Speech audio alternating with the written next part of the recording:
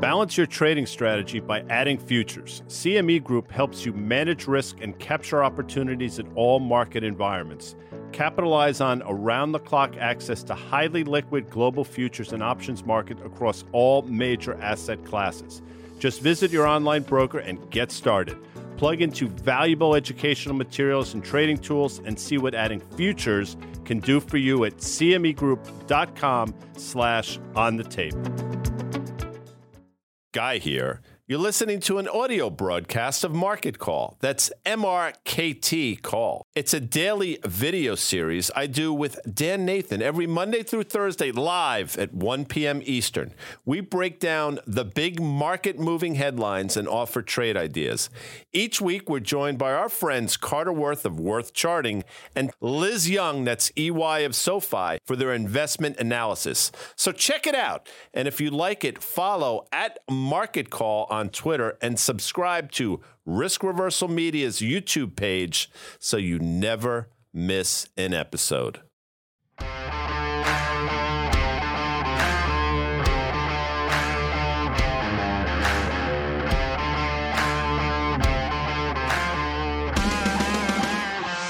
What's happening, people? Wednesday. Now, I'm all screwed up because in the NHL playoff stand, as you know, it's typically every other day. You play on a Monday, then if you have a day off, then you play on Wednesday. Well, the Rangers played on Monday and lost, as we discussed, on Monday, or Tuesday, I should say.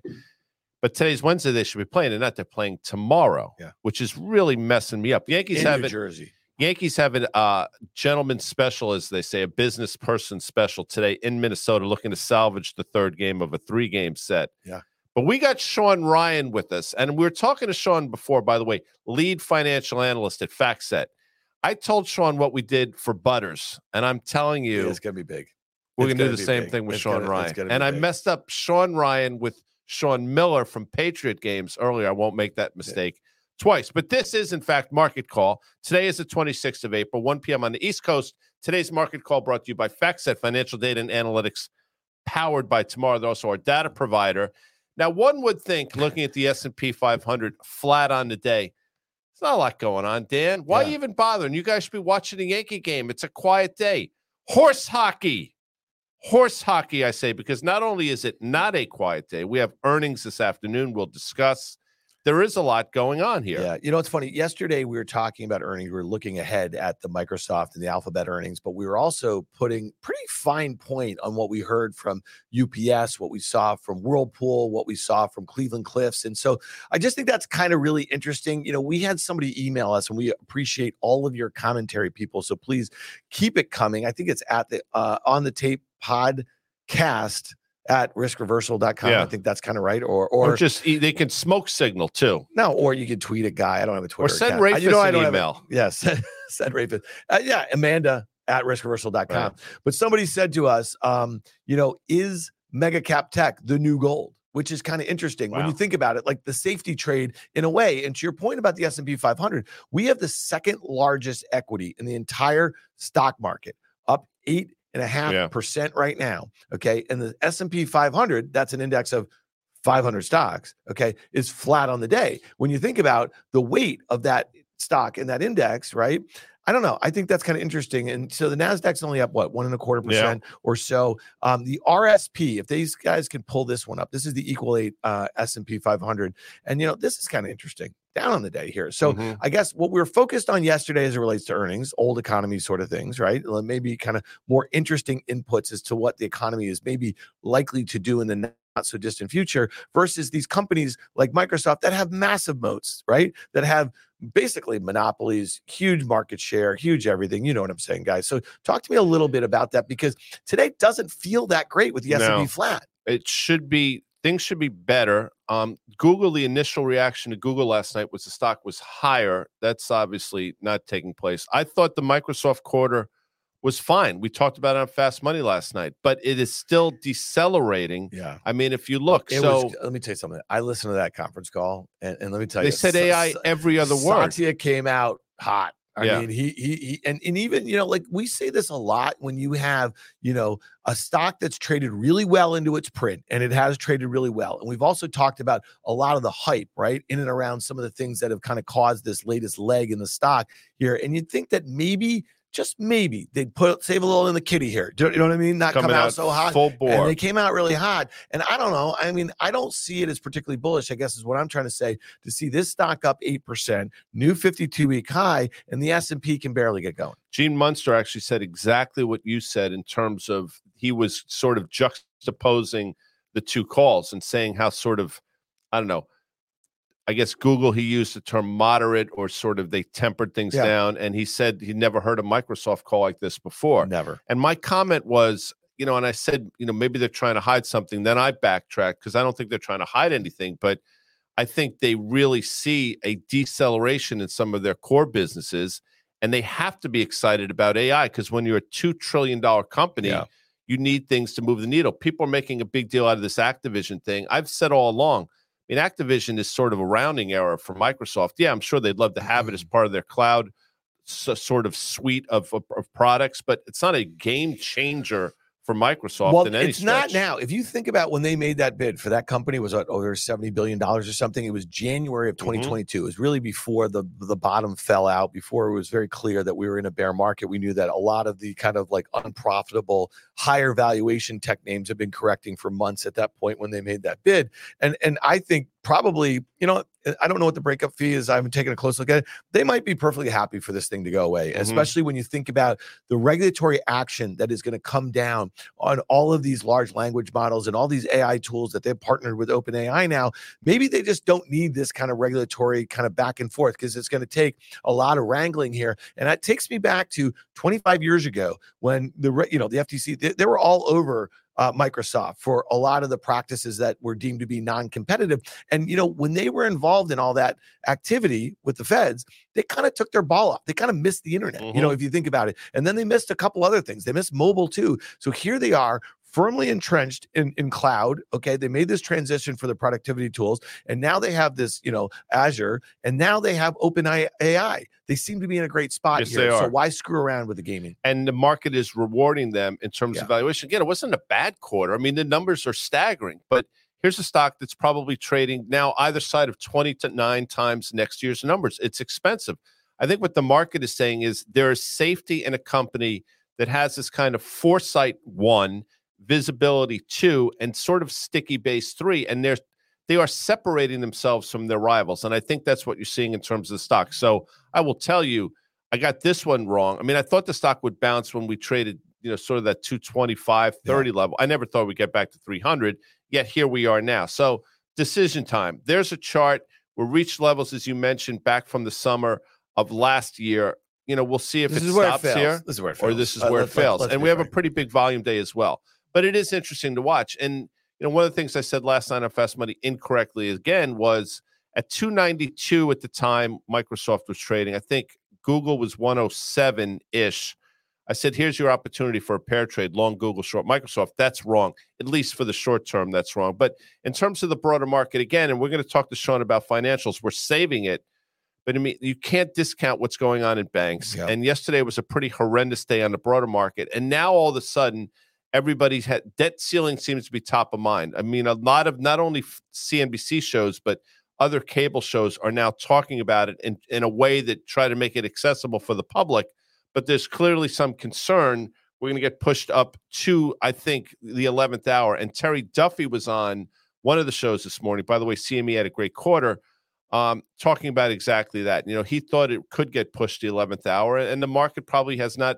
I don't think the market has sort of priced that in. Yeah, let's just look at the macro here for a second. Let's look at this S&P chart one more time here because I'm going to roll through a few charts here.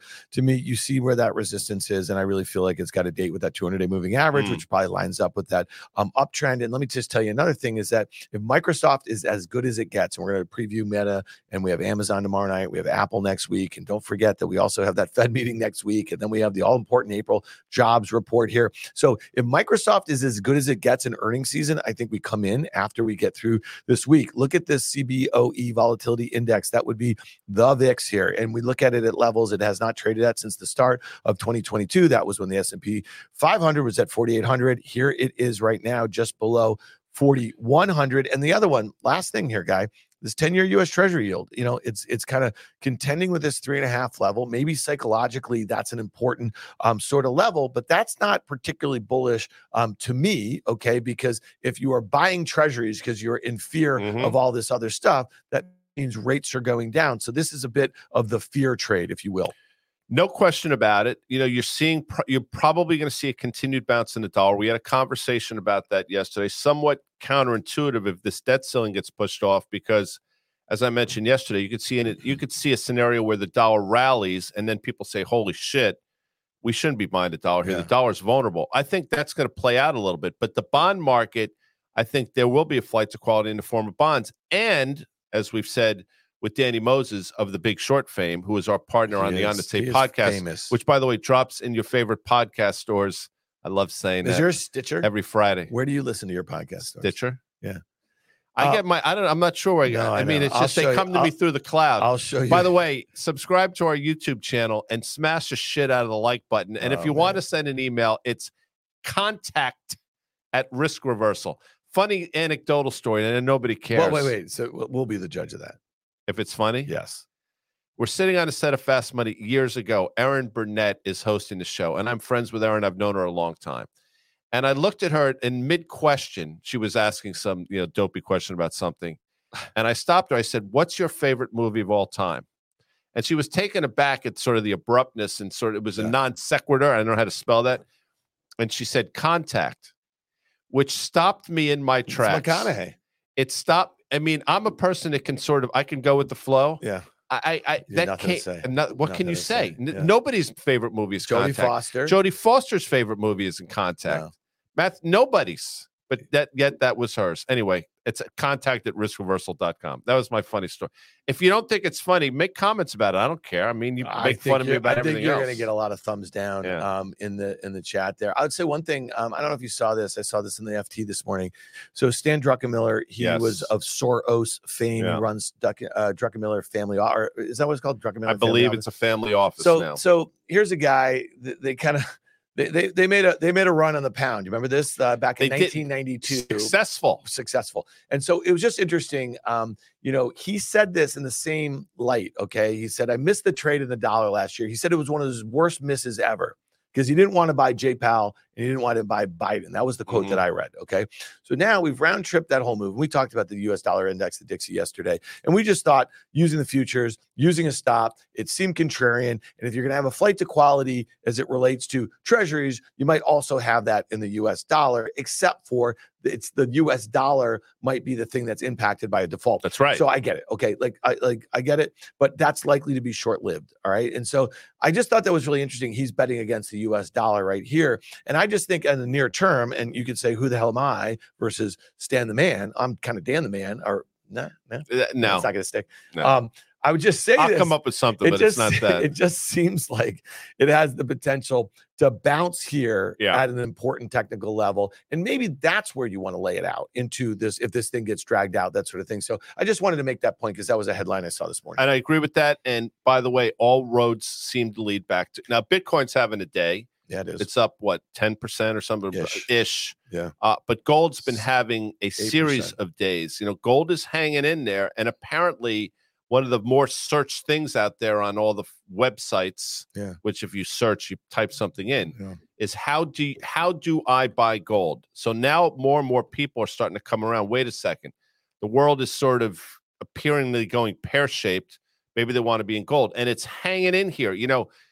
Typically, if we make that new high, we have failed. Go back if you can extend this chart out, you'll see exactly what I'm talking about. The last time we got up here, it was a pretty precipitous drop-off. Well, this time we're sort of hanging in there, folks. And I'm here to tell you, as Louise Yamada of Yamada fame will say, the longer the base, the higher in outer space or something. So if we can base around these levels, I think it takes the next leg higher. And as I mentioned before, I think Danny Moses of The Big Short fame thinks exactly the same. All right, let's do it.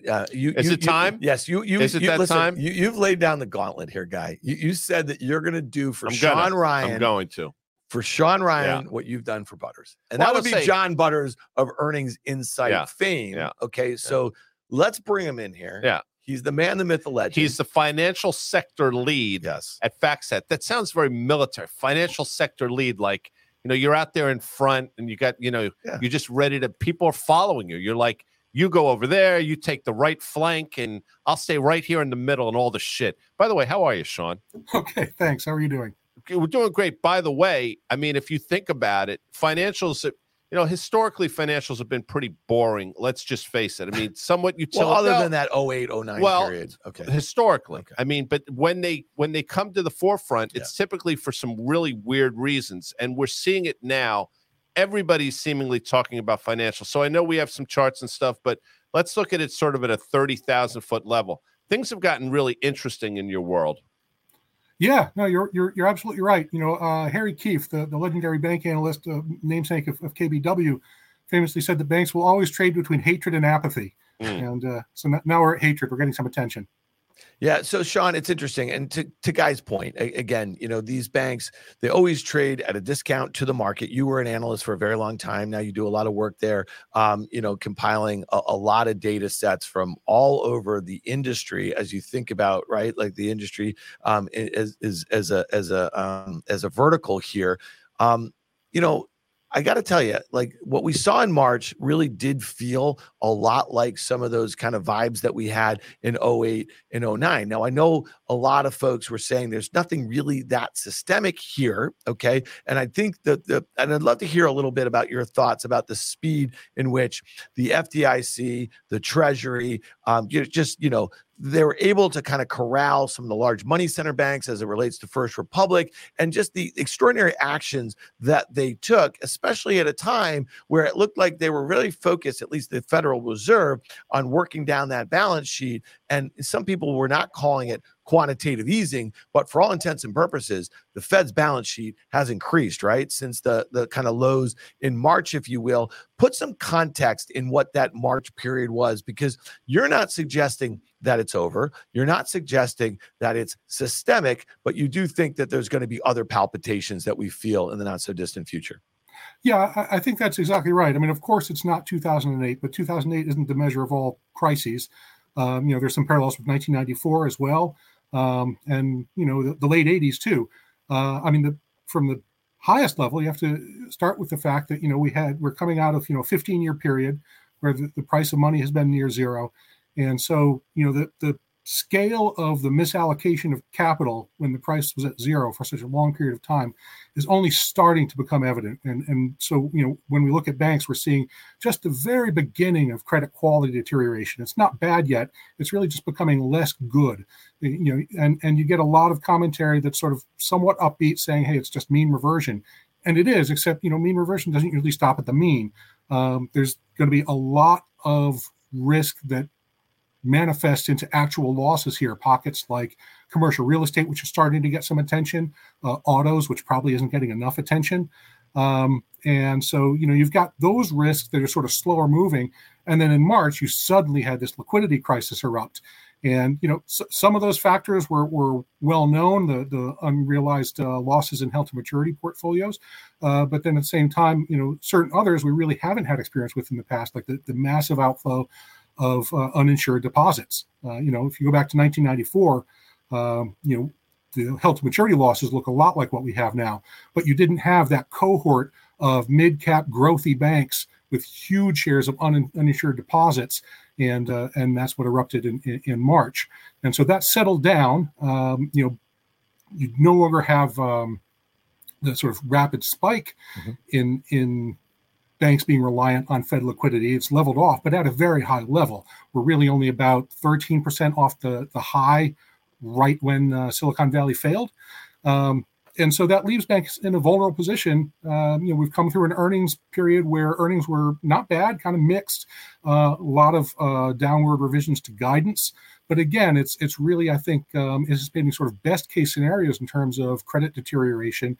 You're definitely going to see some more margin compression, and credit. We just really haven't going to grapple with that yet, and that's looming out there. So I think there's still a lot of risk here. Well, Sean, like the PLL, the Premier Lacrosse League or Professional Lacrosse League, or whatever the P stands for, not all teams are created equal in that league, and not all banks are created equal either.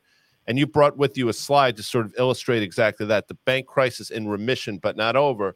And there are different banks that have different exposures. And I think we're sort of separating the wheat from the chaff. So as I said yesterday, sort of slide it, Earl, in terms of the graph and slide you brought, and let's discuss this. Sure. So, what you really saw in terms of, Moody's just downgraded a raft of banks, again. And if you look at that list of banks, it looks a lot like the list of banks people compiled in March when you looked at that sort of nexus of who's got outsized held to maturity losses and who has outsized uninsured deposit ratios. And that's your kind of real bullseye of vulnerability. And that's really the list we're looking at here. Yeah. It's so Sean, when we think about this list here, and again, these names have become very familiar, I think, to a lot of investors who might not have even been focused on regional banks as like a class of stocks that they might invest in. Okay. But all of a sudden we're seeing, we saw SVB, their equity go to zero. We saw that in Signature, right? And so we're seeing this right before our eyes, with First Republic here. Talk to us a little bit about the risk of just kind of the equity base of some of these companies now that have to kind of lessen, I guess, the weight of their balance sheet here, because it just seems like, First Republic was flatlining after it got that 120 billion, right, of deposits, and was for a short period. Or was it 90 billion for 120 days? It was 30 billion. Oh, 30 billion. Sorry. 11 banks, 120 days. And it wasn't until their earnings, right? And then, obviously there were downgrades in there where I guess investors just realized that this equity is not going to be worth anything. Talk to us a little bit about that. And when you talk about the space being in remission, or at least the crisis being in remission, are we likely to see more equities kind of being wiped out for all intents and purposes? I don't think that we're going to see any of these go under, and we're not going to likely have another run that is going to be deemed to be systemic, because it just seems like the powers that be are going to backstop that. But equity valuations, or equity in general, seems to be the thing that's got a target on its back in the space. Right. I mean, in a way, First Republic, the risk factors there aren't unique. What's unique at First Republic and at Silicon Valley and at Signature is that those risk factors are just all cranked up to 11 there, in terms of the magnitude of the unrealized losses and the vulnerability to liquidity problems with the uninsured deposits. And so, those risks exist across the financial sector. Banks have been bleeding deposits really since rates started rising a year ago. But you just don't have those risk factors in the same extreme levels at most of these other banks. And so First Republic, the lone survivor of that cohort so far, is really kind of an outlier, I think, relative to those other banks, where you're still going to have problems. You're still going to have pressure on earnings, and it still may be more than is built into expectations so far. But yeah, I think unless and until you start to see really credit problems start to manifest themselves, you probably don't have that sort of risk of something becoming a goose egg. Sean dropping some serious Spinal Tap knowledge there. 211. Nigel Tufnell. By the way, if you haven't seen This Is Spinal Tap, folks, I encourage you to go to your local Blockbuster this weekend and rent that, because if you don't laugh at that, you're not a human being. But with that said, Sean, I've posited that interest rates could go back to zero, and that's not necessarily going to loosen credit conditions. Regulation is coming. Lending standards are going to be more vigilant, I think. I think banks are going to be more focused on things, and it's not about interest rates now. It's about, hey, wait a second, we got to sort of tighten the screws, and that's going to have ramifications. Am I off base there, or am I onto something? No, I think you're exactly right. We're starting to see that in the weekly Fed data, where they, come out every week with the aggregate balance sheet of all U.S. banks. And you're starting to see that in terms of the aggregate loan totals.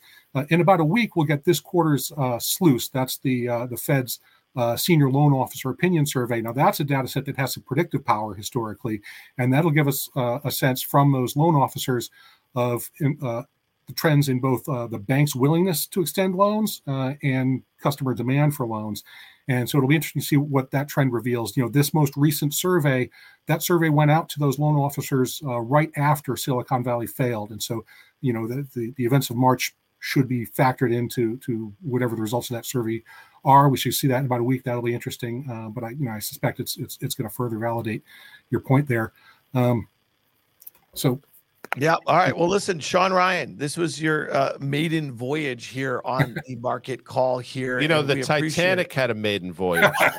This went a lot better than that. Didn't go particularly well. This went a lot better than that. Sean, we really appreciate you. We appreciate you coming on here. Hopefully you'll come back here once we maybe kind of get a wrap of this kind of Q1 sort of earnings season here, and we'll just kind of get a better read on some of those issues that you were flagging as it relates to credit on the other side of this liquidity event that we've had, and we're still seeing this kind of wind down. Couple people asking, Sean, do you have a Twitter account? My sense is probably negative Ghost Rider. The pattern is full. Am I accurate in that?